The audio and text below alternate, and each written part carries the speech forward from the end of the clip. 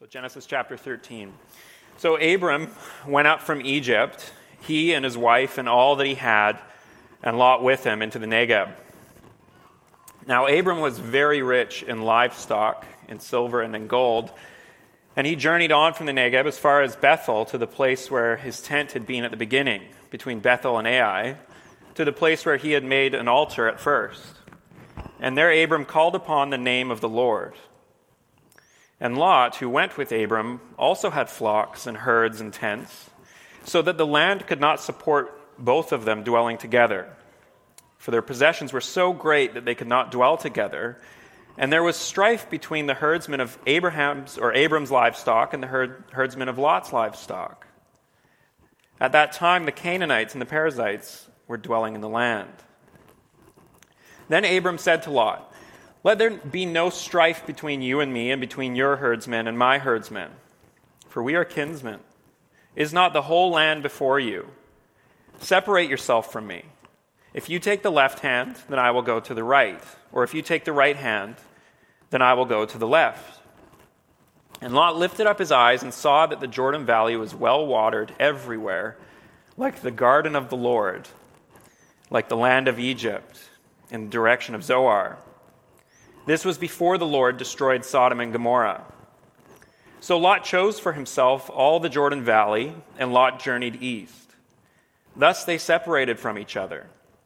Abram settled in the land of Canaan, while Lot settled among the cities of the valley, and moved his tent as far as Sodom.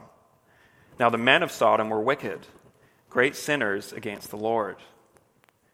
The Lord said to Abram, after Lot had separated from him, "Lift up your eyes and look from the place where you are, northward and southward and eastward and westward. For all the land that you see I will give to you and to your offspring forever.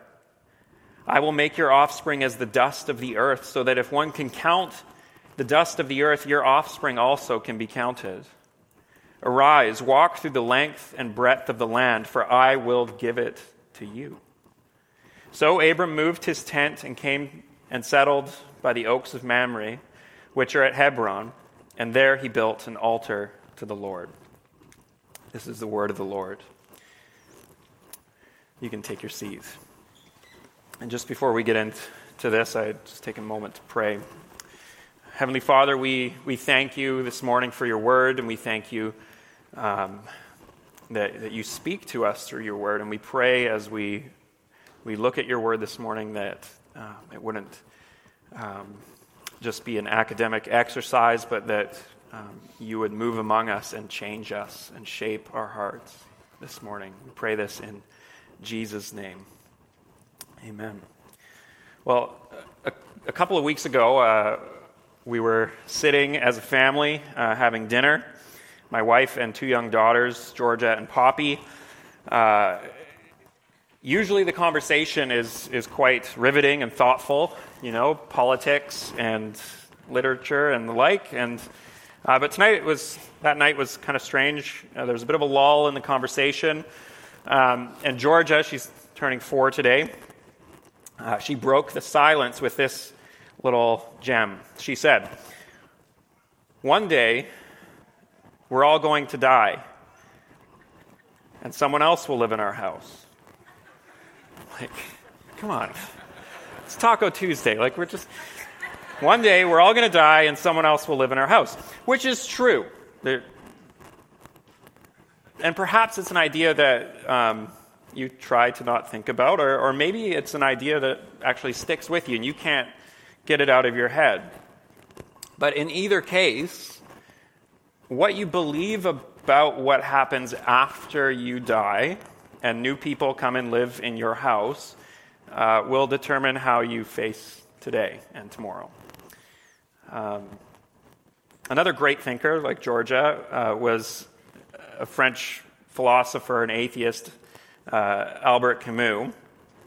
And he wrote an essay called The Myth of Sisyphus, in it he outlined what he saw as the major essential sort of problem facing modern humanity. And his argument here is, I'm borrowing a paraphrase from Timothy Keller. So in The Myth of Sisyphus, here's what he says. He says, We modern people believe in absolute freedom. Many of us don't believe in God. Many of us don't believe in a God that you can know. Therefore, we believe in no God, or no God you can really know, because we believe in freedom. If there was a God, and if there was a God we could know, who told us how to live, and who gave us the rules and the regulations, well, then we wouldn't be free, would we? But because we believe in freedom, and because we don't believe in the traditional views of God, we are free. But if we're free, he says, we're all like Sisyphus. Now, if you're not familiar with Sisyphus, in Greek mythology, Sisyphus he'd done something wrong and he was punished by the gods. And his punishment was actually quite unique. They took him up to a mountain, the base of a mountain, and his job for the rest of eternity was to take a boulder and push it up the mountain. But every single day, as he would just about get to the top of the mountain, the boulder would roll back down. Again and again and again, for all of eternity. So for Camus, this is modern life. We're caught in this meaningless cycle, doomed to repeat meaningless tasks over and over and over again, but we're free. And the way that we respond to this is to fill up our lives with different things that numb us to the crushing reality that this is all that there is, and the things that we do and love and care about are all destined to go away. For us, for those of us that would take the name of Christian, that's not our reality, right? We know that there is a God, and a God which we can know, who wants to be in relationship with us to the extent that he came to earth. He lived our reality. He purchased us back from sin and from death. And now we wait for his return. We live in what's often called the already but not yet, right? We have the knowledge of our salvation, and we have a hope of a future spent with him, but we're kind of living in the in-between, right? And so the series title, Between Promise and Fulfillment, I think is a perfect summation of our situation, right? Just like Abram, we've been given promises, but we live in the between as sojourners, as pilgrims. Now, this is one of the things that I love about the Bible, is that it's not just a series of facts and prepositions about how we should think about God, right? It does talk about who God is and what it means to know him and who he is and what he's like, but then it tells us stories, right? Stories about real people who lived real life and faced real problems and crises and things that they had to figure out. You know, what does it look like to believe God, and believe that he's up there, and believe that he's called us to live a certain way and believe a certain way? What does it mean to follow him in the midst of real problems and real struggles? What do we do? How do we respond when the path ahead isn't clear? So here's a key question I want us to explore this morning from this passage. What does it mean to live according to the promises of God? Like, what does it mean to live in the in-between as a sojourner, and how is that going to change the way that I live my life and the way that I face the crushing reality that my daughter outlined for us on Taco Tuesday, that one day we are all going to die and new people will live in our house? How do I respond to that? Or am I just killing time here waiting for the good stuff, right? Waiting for the fulfillment of the promise. So as we try to answer some of these questions, we're going to look at 3 real-life examples, 3 stories from our passage. So we're going to look at Lot, we're going to look at Abram, and then someone else. Keep you on the edge of your seat. But here's the main point that I think we'll see. The people of God must be careful to remain sojourners. So the first sort of case study that we have this morning from this passage is Lot. Now, a quick sort of recap of where we are in this narrative. Last week, in chapter 12, we had this moment where Abram totally bombs. He totally fails, right? He fails the test, makes all sorts of bad decisions. He wanders off to Egypt, away from the land where God had called him. He's deceitful, cowardly even. He fails to trust in the promises of God. But then we saw this beautiful moment at the start of chapter 13 where Abram walks back, right? He returns to the land that God had called him to and the altar that he built at first. And it's this restoration at the start of chapter 13. And then we read in verse 2 that the fortunes of his family had actually changed, right? Verse 2 says, Abram was very rich in livestock, in silver, and in gold. So he's gone from famine to prosperity. Verse 5 tells us that Lot, Abram's nephew, who went with Abram, also had flocks and herds and tents, to the point where we read in verse 6 and 7 that it's actually becoming a problem.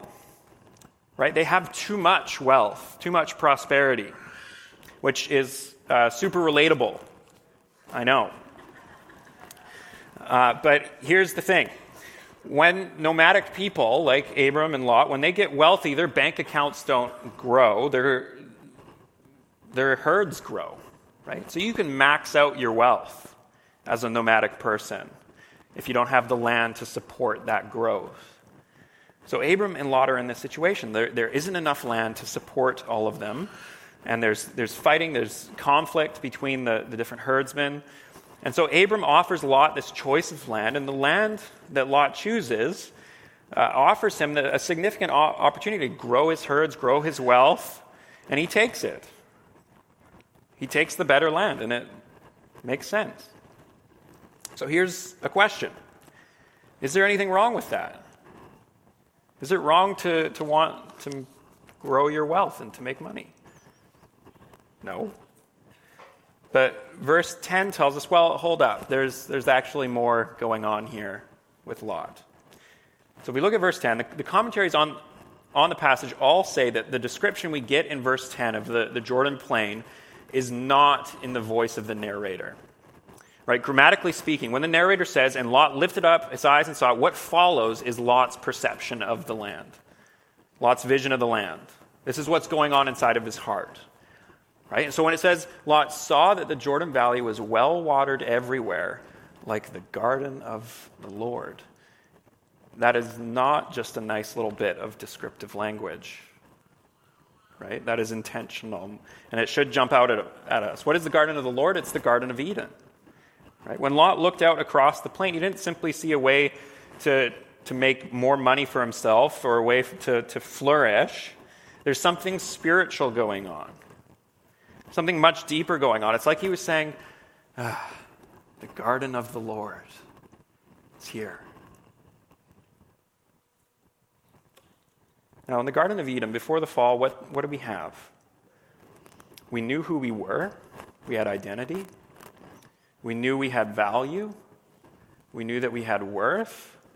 Because in the garden of the Lord, we were walking with God. But we've lost that. And the human condition now, Timothy Keller says, is that we do not know who we are. We do not know what we're worth. And we're trying to get back into the garden to find both of these things.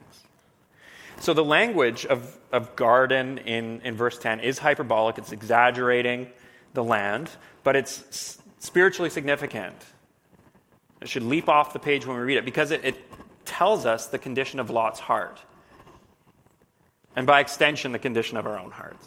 Right? Because I'm a lot like Lot, more than I'd care to admit. To borrow the language or language from C.S. Lewis, we are spiritually homesick. We're alienated from the garden. We're trying to get back in. So you see, for Lot, this land actually means so much more than just some space for his goats and sheep to graze. Right? Let me illustrate this with a couple of culturally relevant examples. When I was about 12 years old, my dad showed me a movie called Chariots of Fire, which I think came out in 1981. And it's about the rise of two Scottish sprinters at the 1924 Olympics. I was not a fan as a 12-year-old.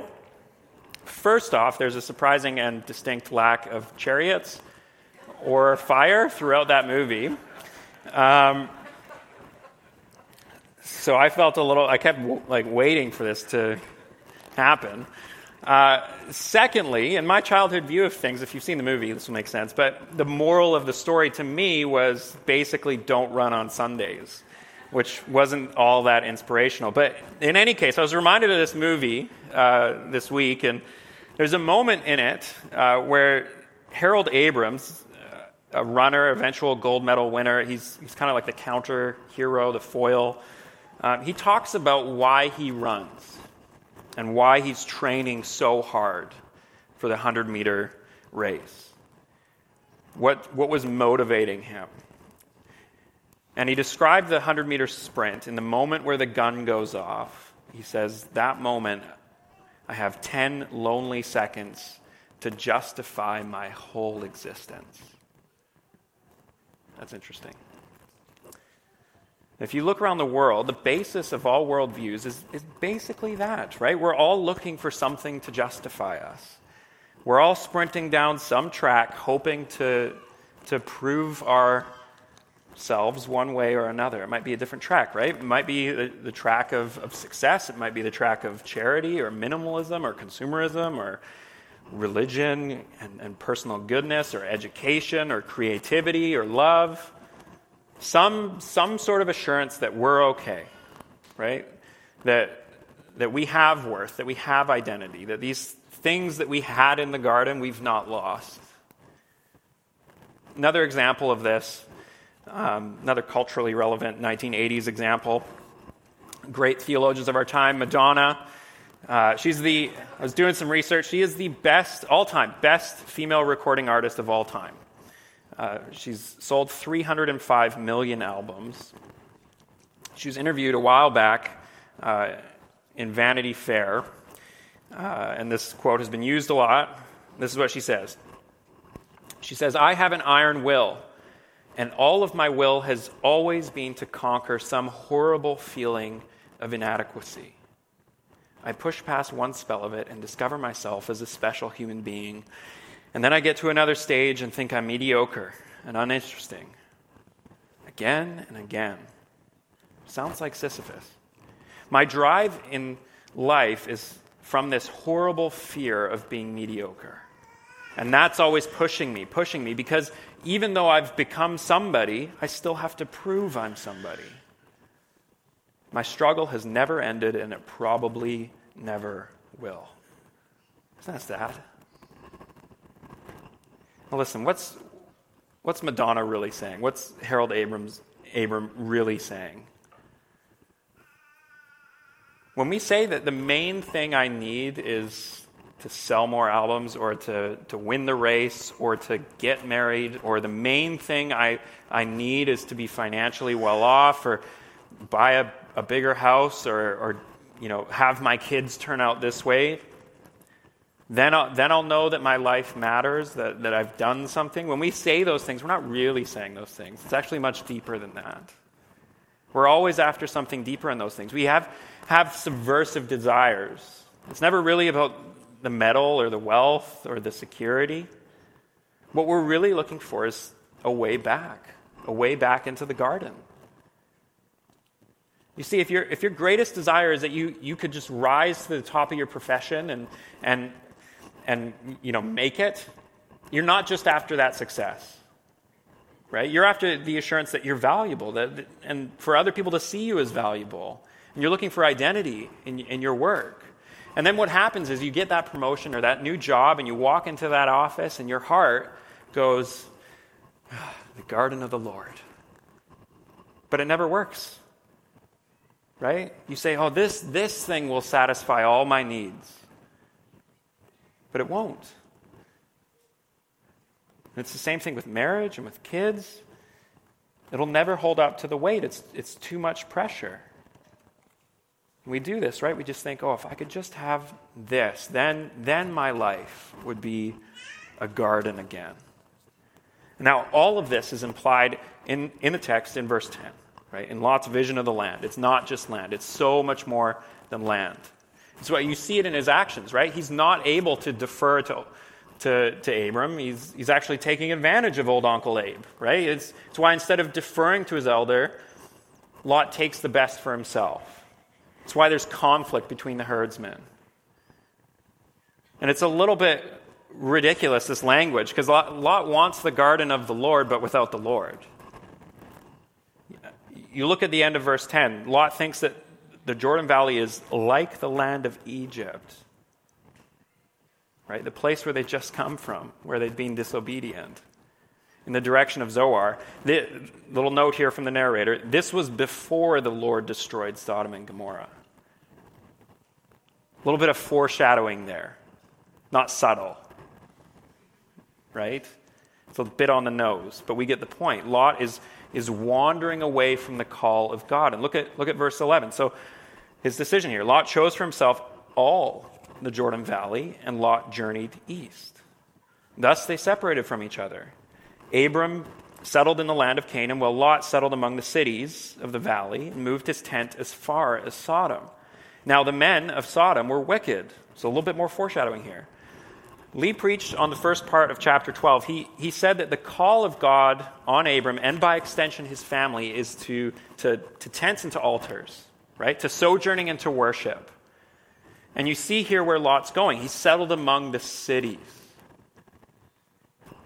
When he moves to just outside of Sodom, he's barely in the land of Canaan that God had called him to. And then when he does move into Sodom, as we'll see in chapter 14 and 15, he's actually technically outside of Canaan, outside of where God has called him to.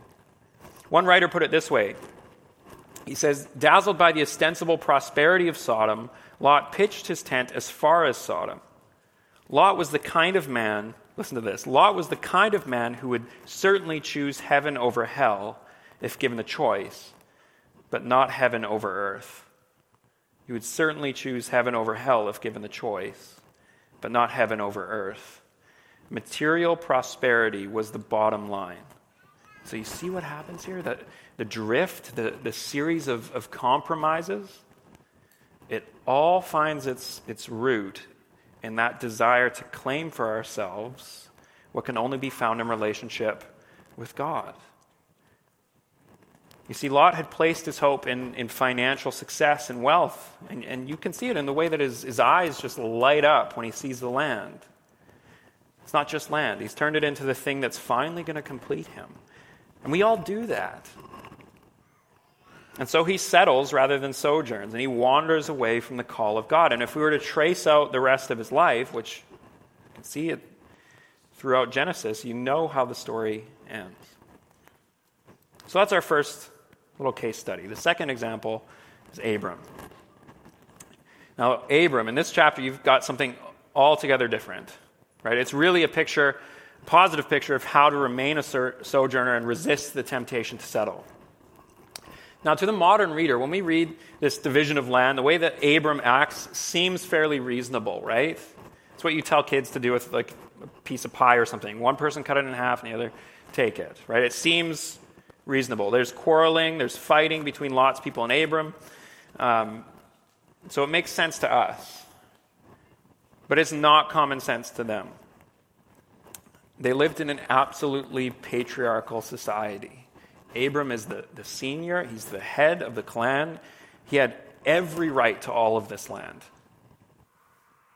All of it. So for Abram to sit at the table with Lot and give Lot the choice is actually fairly astounding. We shouldn't miss it. You see, Abram has three relationships here, and he knows that he can't keep all of them. What are those three relationships? Well, first, he's got his relationship to God. Second, he's got this relationship to Lot, which is in jeopardy because of Lot's ambition. And finally, he's got his relationship to his money, right? He can't keep all three. And so he's got three options. First, he could potentially say to Lot, let's you and me go off somewhere else. Let's find a different area, maybe back to Egypt or something like that, an area that's big enough for the both of us. This would allow him to keep the relationship with Lot and keep his wealth.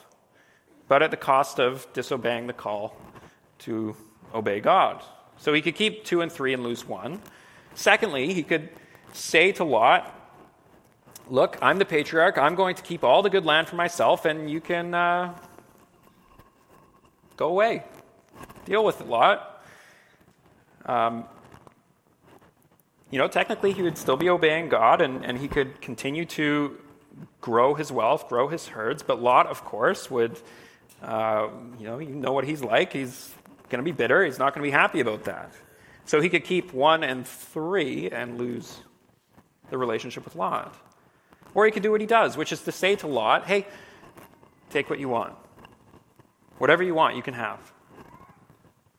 Take whatever looks good to you, and I'll take the rest. Whatever's left over. You want east? I'll take west. You want west? I'll take east. Which is really what he's doing, is he's obeying the command, which hadn't even been given yet. He's obeying the command to love the Lord your God with all your heart and love your neighbor as yourself. Right? God first, Lot second, money third. Right? Unlike chapter 12, his priorities are ordered. And he does this. He makes this decision knowing what Lot was going to say, right? Like, he could see Lot's ambition and that look in his eyes. So he keeps his relationship with God, with Lot, but he at the cost of personal wealth and finance. So what we see in Abram here is, what does it look like to be a pilgrim? To be a sojourner? Well, first, the pilgrim finds freedom in the promises of God. He's resting in the promises of God here when he makes this choice, right? In chapter 12, verse 7, God promised the land to Abram's seed. No matter what choice Lot makes, Abram knows that God is going to fulfill that promise, whatever happens. And what a contrast from the previous chapter, right? He doesn't feel the need to manipulate things anymore. The sojourner is one who can say with David in Psalm 35:15, my times are in your hands. My times, whatever may come, riches or poverty, sickness or health, joy or suffering, my life is in your hands. The sojourner is able to say that because they know that this world isn't their home. They're not settling here. Eugene Peterson says, no literature is more realistic and honest in facing the harsh facts of life than the Bible. At no time is there the faintest suggestion that the life of faith exempts us from difficulties. You see, this is no flimsy trust on Abram's part.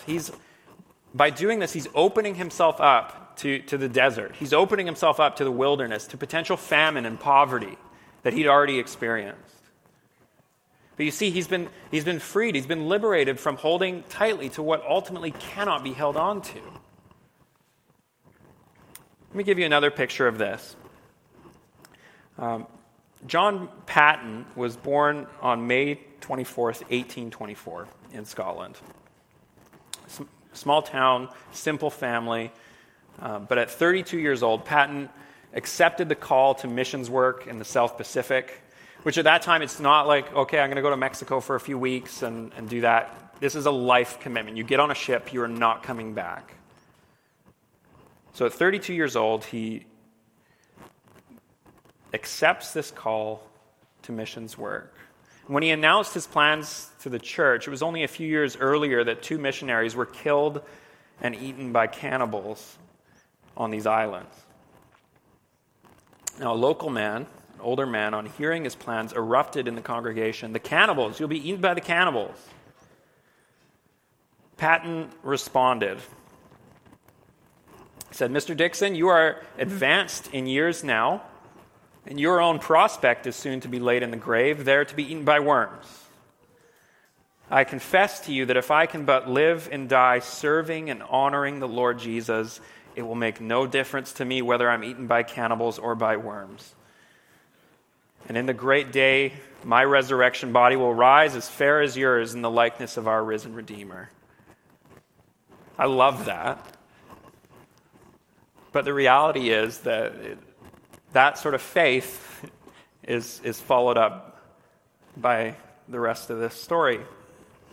In 1858, Paton married a young woman named Mary Robson, and the following month after their wedding, they set sail for these islands, a place riddled with tribal violence and dangerous diseases, and within a year they'd built themselves a home, and Mary had given birth to a son.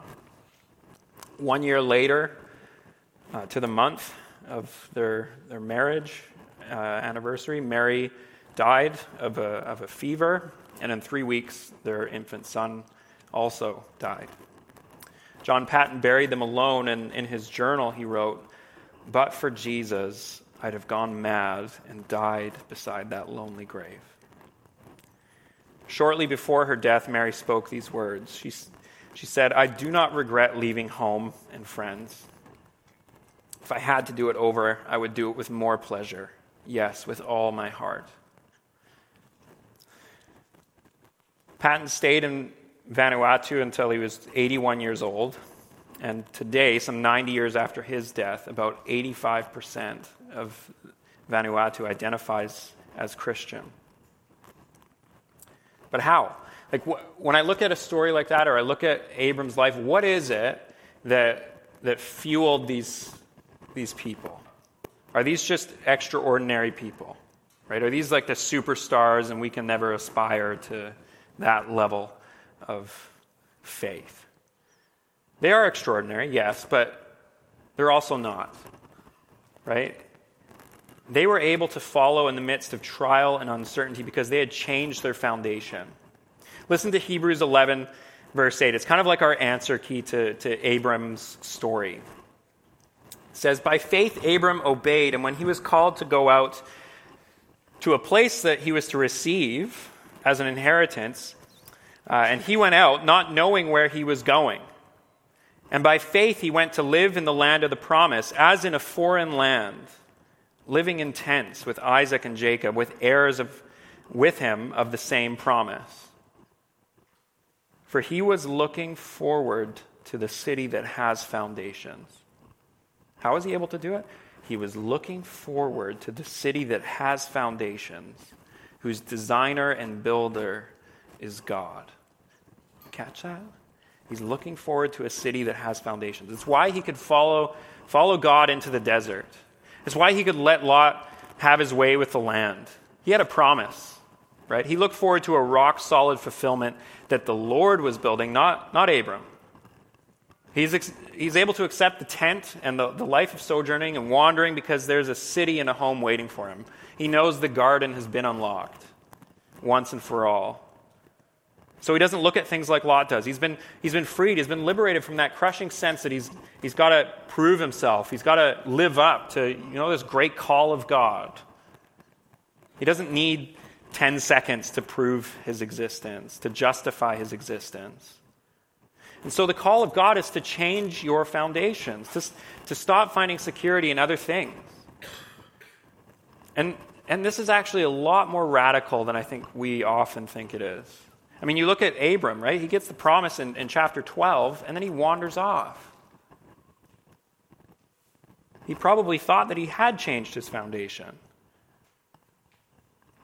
So how can you know?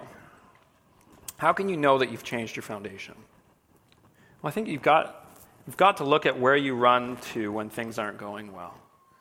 Right? The only way you can really know on a personal level that you've trusted in his grace is by how you handle your own personal shortcomings and failures, and when things it's not going the way that you had hoped. Right? If your foundation is success and wealth, and you lose your job, that's going to crush you. Right? It won't just be a financial hardship, it'll be a identity blow, right? A crush to your whole sense of worth and value. Or if your foundation, if the thing where you get your peace and security is your religion, your goodness, and you fall into some sort of pattern of sin, it's going to crush you. Not because you've offended a holy God, but because that thing that told you were good enough is gone. But see, if your foundation is in Christ, if your foundation is in the promise of a future city, these things, these shortcomings, these failings will drive you to the Lord because he is the source of your identity.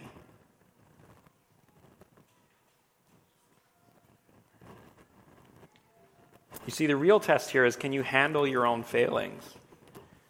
If you can't, you haven't really made the foundational shift that God wants you to make.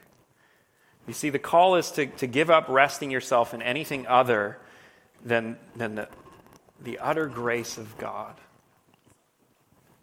Because Abram had done that through his own failure in chapter 12 and repentance at the start of chapter 13, he's been liberated from his own ambition and lack of trust because he's trusting in something else now. His hope is in something firm and solid. And so look at what happens in verse 14. The Lord, after Lot had left, the Lord said to Abram, "Lift up your eyes and look from the place where you are, northward and southward and eastward and westward. For all the land you see, I will give to you and your offspring forever." Now, the commentaries say that the place where this promise was given, there's an enormous panorama view of all the land. And God takes Abram up this mountain and essentially says, all that you can see is yours. I'm going to give you everything. Because you gave it all up, I'm going to give it all to you. Writing about this, Jared Wilson says, Abram meekly said, "Whatever you want," and God gave him the earth. It's like he gave up his seat on the bus and God gave him the keys. When we're going around stuffing ourselves with every pleasure and desire we can get our hands on, it's because ultimately we're looking for God. And so none of it satisfies. But when we finally turn our gaze to God and say, "I only want you," we get him. Now, how can God do that? Right? Like, Abram is a failure. He failed in chapter 12, and spoiler alert, he's going to fail again throughout the rest of Genesis. He's going to drop the ball again. So how can God know, like, knowing what he does, how can he say these things to Abraham? Like, all this land is yours, generation after generation. Like, doesn't he have some standards? How can he give it all to Abram? Well, it's because there's a third man that this passage points to. And you know his name. Centuries later, a real son of Abraham was born. He was taken up to a high mountain, and somebody said, "All of this is yours. You can have all this if you'll just worship me." You see, like Abram, Jesus was taken to the top of a great mountain, and on top of that mountain, he was tempted by Satan. You see this in Matthew 4.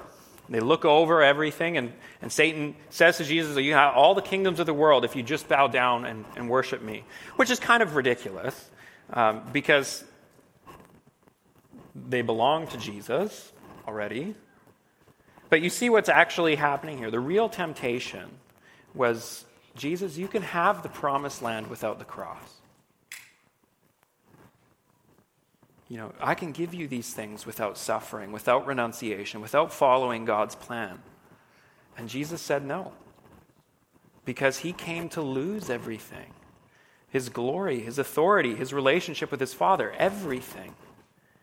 And so you see that reversal here. God takes Abram to the top of the mountain and says, "These things are not yours by right. You don't deserve this. You're a failure. But I'm going to give it all to you." And he can do that because of Jesus. When Satan took Jesus to the top of the mountain and offered him what was rightfully his, he refused them. He followed the path of suffering so that he could redeem us rather than possess the whole world without us. You see, Abram gave up his wealth so that he could keep his relationship with Lot, which is quite something. It's quite admirable, quite radical, and shows his faith. But Jesus gave up his ultimate wealth and ultimate glory so that we could be in relationship with him. Paul explains in 2 Corinthians 8. He says, though Jesus was rich, yet for your sake he became poor, so that you, by his poverty, might become rich. And that's the security that you and I have. That the Prince of Heaven gave up his title, gave up his throne, stepped down into our world to give his life as a ransom, to take away our sin and our shame, and to give us a name, to give us an identity, to give us an eternal assurance that we're loved and that we have worth and we have value, and we look forward to his return. And that's the foundation that we have, that we rest on in the in-between. And it changes everything for us. Would you pray with me this morning? So, Heavenly Father, we do lift up our eyes and we see that rather than facing a future of emptiness or meaninglessness or condemnation or wrath, we have been welcomed home. We remember that it's all of grace, that it's your kindness to us. So God, we thank you for your Spirit. We pray now even that you'd be working in our hearts and changing our hearts, that you'd move among us, that you'd heal us, that you'd restore us, that you'd unite our hearts to fear your name. Lord, we thank you for the cross. We thank you that you love us, and you love us enough to come and die for us. So we pray this all in Jesus' name. Amen.